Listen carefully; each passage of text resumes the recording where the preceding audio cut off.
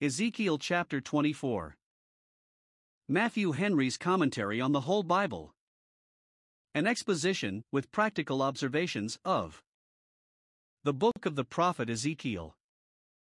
Chapter 24. Here are two sermons in this chapter, preached on a particular occasion, and they are both from Mount Sinai, the Mount of Terror, both from Mount Ebal, the Mount of Curses, both speak the approaching fate of Jerusalem.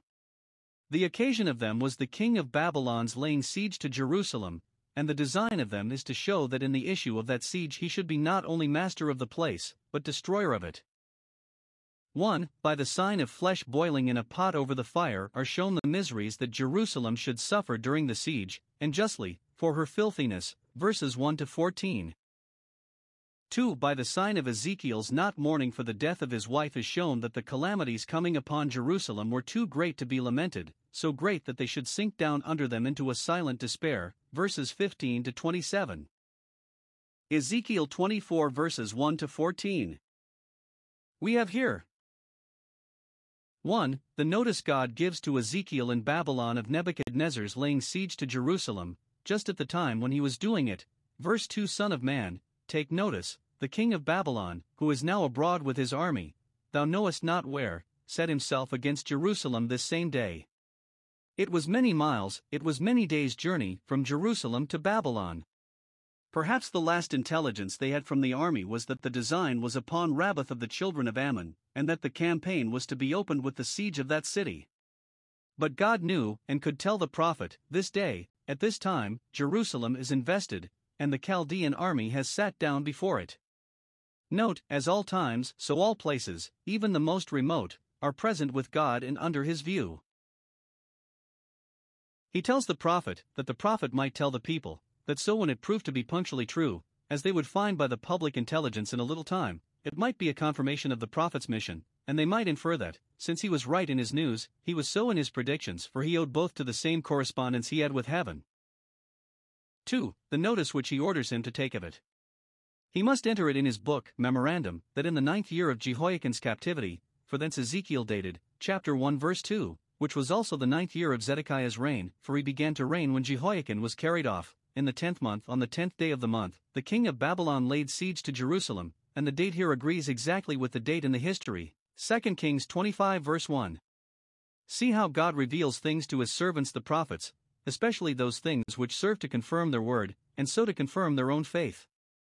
Note, it is good to keep an exact account of the date of remarkable occurrences, which may sometimes contribute to the manifesting of God's glory so much the more in them, and the explaining and confirming of Scripture prophecies. Known unto God are all his works.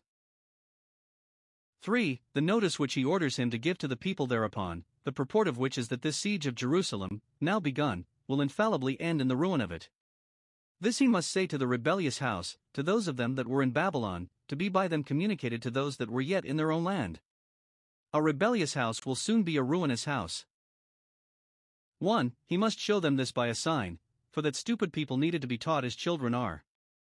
The comparison made use of is that of a boiling pot.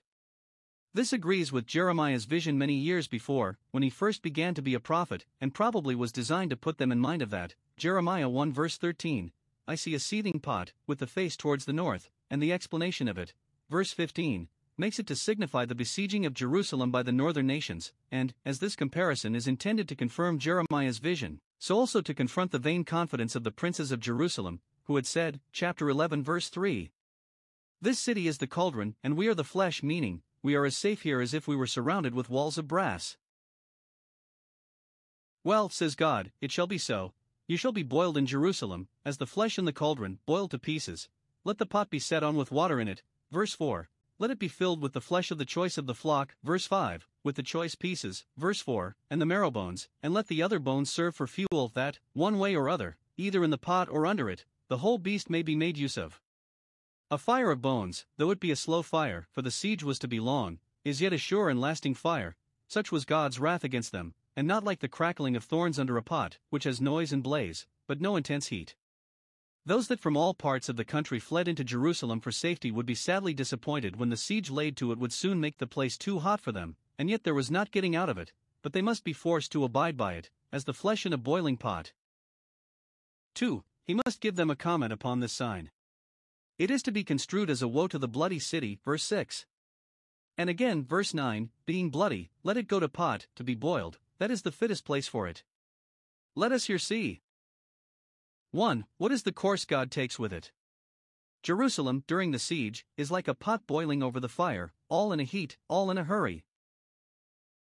1. Care is taken to keep a good fire under the pot, which signifies the closeness of the siege, and the many vigorous attacks made upon the city by the besiegers, and especially the continued wrath of God burning against them. Verse 9, I will make the pile for fire great.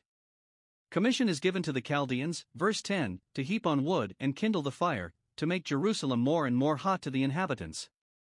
Note, the fire which God kindles for the consuming of impenitent sinners shall never abate, much less go out, for want of fuel. Tophet has fire and much wood, Isaiah 30 verse 33. 2. The meat, as it is boiled, is taken out, and given to the Chaldeans for them to feast upon. Consume the flesh, let it be thoroughly boiled, boiled to rags. Spice it well, and make it savory, for those that will feast sweetly upon it. Let the bones be burnt, either the bones under the pot, let them be consumed with the other fuel, or, as some think, the bones in the pot. Let it boil so furiously that not only the flesh may be sodden but even the bones softened. Let all the inhabitants of Jerusalem be by sickness, sword, and famine, reduced to the extremity of misery. And then, verse 6, bring it out piece by piece. Let every man be delivered into the enemy's hand, to be either put to the sword or made a prisoner. Let them be an easy prey to them, and let the Chaldeans fall upon them as eagerly as a hungry man does upon a good dish of meat when it is set before him. Let no lot fall upon it, every piece in the pot shall be fetched out and devoured, first or last, and therefore it is no matter for casting lots which shall be fetched out first. It was a very severe military execution when David measured Joab with 2 lines to put to death and 1 full line to keep alive, 2 Samuel 8 verse 2. But here is no line, no lot of mercy, made use of, all goes one way, and that is to destruction. 3. When all the broth is boiled away, the pot is set empty upon the coals, that it may burn too, which signifies the setting of the city on fire, verse 11.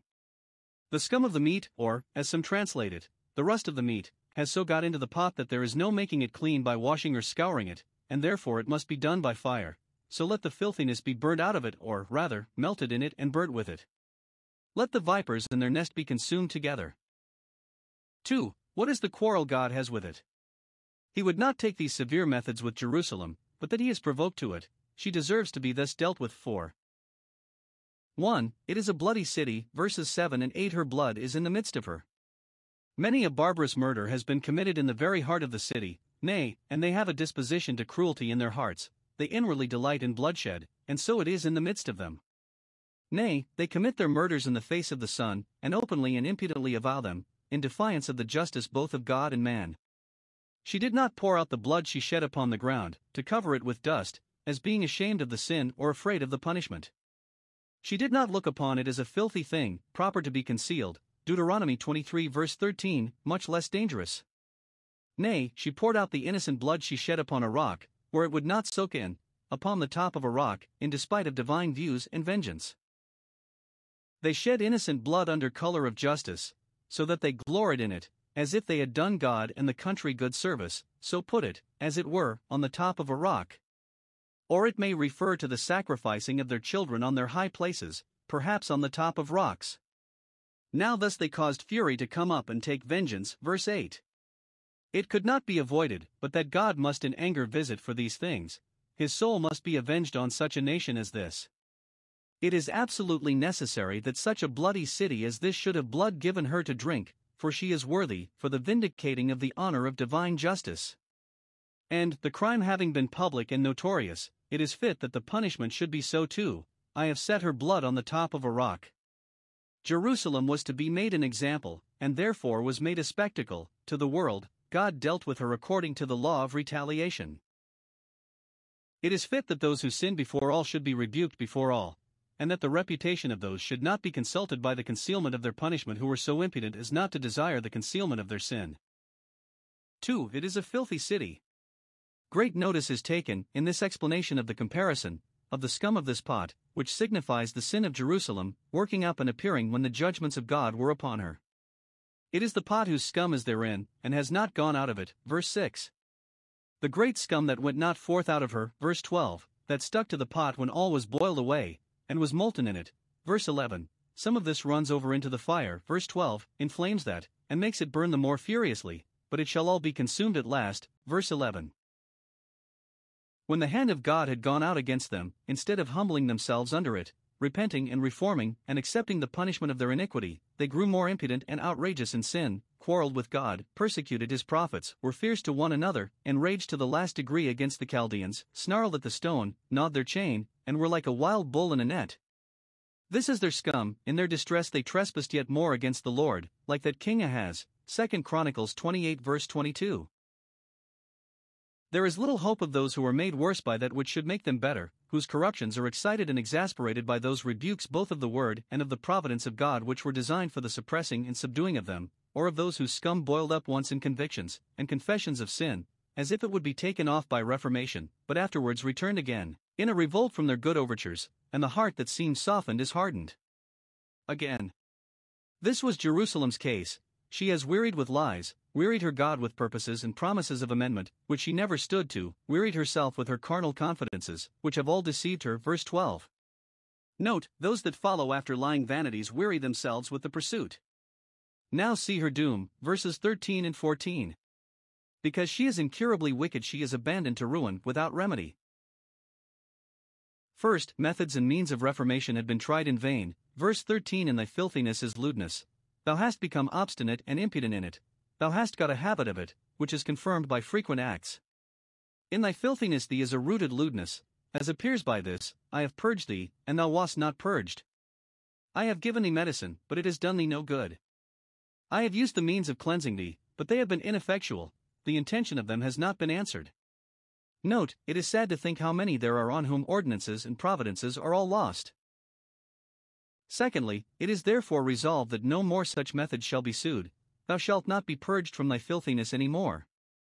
The fire shall no longer be a refining fire, but a consuming fire, and therefore shall not be mitigated and shortened, as it has been, but shall be continued in extremity, till it has done its destroying work.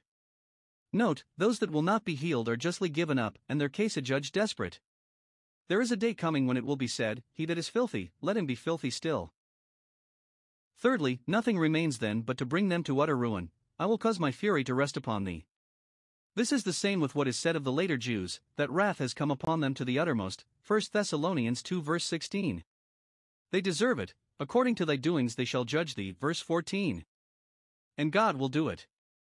The sentence is bound on with repeated ratifications, that they might be awakened to see how certain their ruin was. I the Lord have spoken it, who am able to make good what I have spoken. It shall come to pass, nothing shall prevent it, for I will do it myself. I will not go back upon any entreaties, the decree has gone forth, and I will not spare in compassion to them, neither will I repent.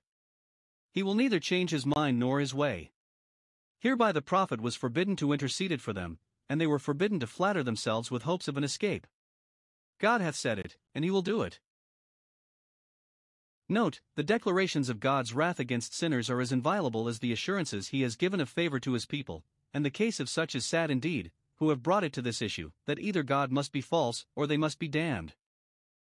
Ezekiel 24 verses 15 to 27. These verses conclude what we have been upon all along from the beginning of this book, to wit, Ezekiel's prophecies of the destruction of Jerusalem, for after this, though he prophesied much concerning other nations, he said no more concerning Jerusalem, till he heard of the destruction of it, almost 3 years after, chapter 33 verse 21. He had assured them, in the former part of this chapter, that there was no hope at all of the preventing of the trouble. Here he assures them that they should not have the ease of weeping for it. Observe here. 1. The sign by which this was represented to them, and it was a sign that cost the prophet very dear. The more shame for them that when he, by a divine appointment, was at such an expense to affect them with what he had to deliver, yet they were not affected by it. 1. He must lose a good wife, that should suddenly be taken from him by death. God gave him notice of it before, that it might be the less surprise to him. Verse 16. Behold, I take away from thee the desire of thy eyes with a stroke. Note. 1. A married state may very well agree with the prophetical office. It is honorable in all, and therefore not sinful in ministers. Black small square 2. Much of the comfort of human life lies in agreeable relations. No doubt Ezekiel found a prudent tender yoke fellow, that shared with him in his griefs and cares, to be a happy companion in his captivity. 3. those in the conjugal relation must be to each other not only a covering of the eyes, Genesis 20 verse 16, to restrain wandering looks after others, but a desire of the eyes, to engage pleasing looks on one another. A beloved wife is the desire of the eyes, which find not any object more grateful. For that is least safe which is most dear. We know not how soon the desire of our eyes may be removed from us, and may become the sorrow of our hearts, which is a good reason why those that have wives should be as though they had none, and those who rejoice in them as though they rejoice not. 1 Corinthians 7 verses 29 and 30. Death is a stroke which the most pious, the most useful, the most amiable, are not exempted from. 5. When the desire of our eyes is taken away with a stroke, we must see and own the hand of God in it. I take away the desire of thy eyes. He takes our creature comforts from us when and how he pleases. He gave them to us, but reserved to himself a property in them, and may he not do what he will with his own. 6. Under afflictions of this kind it is good for us to remember that we are sons of men, for so God calls the prophet here. If thou art a son of Adam, thy wife is a daughter of Eve, and therefore a dying creature. It is an affliction which the children of men are liable to, and shall the earth be forsaken for us? According to this prediction, he tells us, verse 18, I spoke unto the people in the morning, for God sent his prophets, rising up early and sending them. Then he thought, if ever, they would be disposed to hearken to him. Observe. 1. Though God had given Ezekiel a certain prospect of this affliction coming upon him, yet it did not take him off from his work, but he resolved to go on in that. 2. We may the more easily bear an affliction if it find us in the way of our duty, for nothing can hurt us, nothing come amiss to us, while we keep ourselves in the love of God. 2. He must deny himself the satisfaction of mourning for his wife, which would have been both an honor to her and an ease to the oppression of his own spirit. He must not use the natural expressions of sorrow, verse 16. He must not give vent to his passion by weeping, or letting his tears run down, though tears are a tribute due to the dead, and when the body is sown, it is fit that it should thus be watered. But Ezekiel is not allowed to do this, though he thought he had as much reason to do it as any man, and would perhaps be ill thought of by the people if he did it not. Much less might he use the customary formalities of mourners. He must dress himself in his usual attire, must bind his turban on him, here called the tire of his head, must put on his shoes, and not go barefoot, as was usual in such cases. He must not cover his lips, not throw a veil over his face, as mourners were wont to do. Leviticus 13 verse 45, must not be of a sorrowful countenance, appearing unto men to fast. Matthew 6 verse 18. He must not eat the bread of men, nor expect that his neighbors and friends should send him in provisions, as usually they did in such cases, presuming the mourners had no heart to provide meat for themselves, but, if it were sent, he must not eat of it, but go on in his business as at other times. It could not but be greatly against the grain to flesh and blood not to lament the death of one he loved so dearly, but so God commands, and I did in the morning as I was commanded. He appeared in public in his usual habit, and looked as he used to do, without any signs of mourning. 1. Here there was something peculiar, and Ezekiel, to make himself a sign to the people, must put a force upon himself and exercise an extraordinary piece of self-denial. Note, our dispositions must always submit to God's directions, and his command must be obeyed even in that which is most difficult and displeasing to us.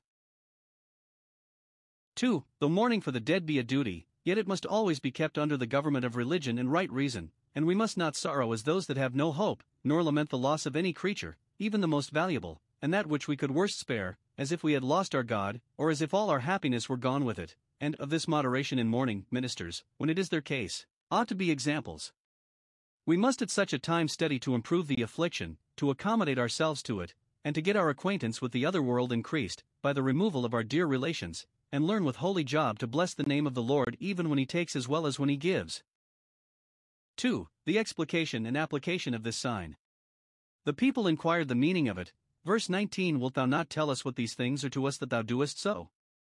They knew that Ezekiel was an affectionate husband, that the death of his wife was a great affliction to him, and that he would not appear so unconcerned at it but for some good reason, and for instruction to them, and perhaps they were in hopes that it had a favorable signification, and gave them an intimation that God would now comfort them again according to the time he had afflicted them, and make them look pleasant again. Note, when we are inquiring concerning the things of God, our inquiry must be, what are those things to us? What are we concerned in them? What conviction, what counsel, what comfort do they speak to us? Wherein do they reach our case? Ezekiel gives them an answer verbatim word for word as he had received it from the Lord, who had told him what he must speak to the house of Israel. 1. Let them know that as Ezekiel's wife was taken from him by a stroke, so would God take from them all that which was dearest to them. Verse 21. If this was done to the green tree, what shall be done to the dry? If a faithful servant of God was thus afflicted only for his trial, shall such a generation of rebels against God go unpunished? By this awakening providence God showed that he was in earnest in his threatenings and inexorable. We may suppose that Ezekiel prayed that, if it were the will of God, his wife might be spared to him, but God would not hear him, and should he be heard then in his intercessions for this provoking people? No, it is determined, God will take away the desire of your eyes. Note, the removal of the comforts of others should awaken us to think of parting with ours too, for are we better than they? We know not how soon the same cup, or a more bitter one, may be put into our hands, and should therefore weep with those that weep, as being ourselves also in the body. God will take away that which their soul pities, that is, of which they say, what a pity is it that it should be cut off and destroyed. That for which your souls are afraid, so some read it, you shall lose that which you most dread the loss of. And what is that? 1. That which was their public pride, the temple. I will profane my sanctuary by giving that into the enemy's hand to be plundered and burnt.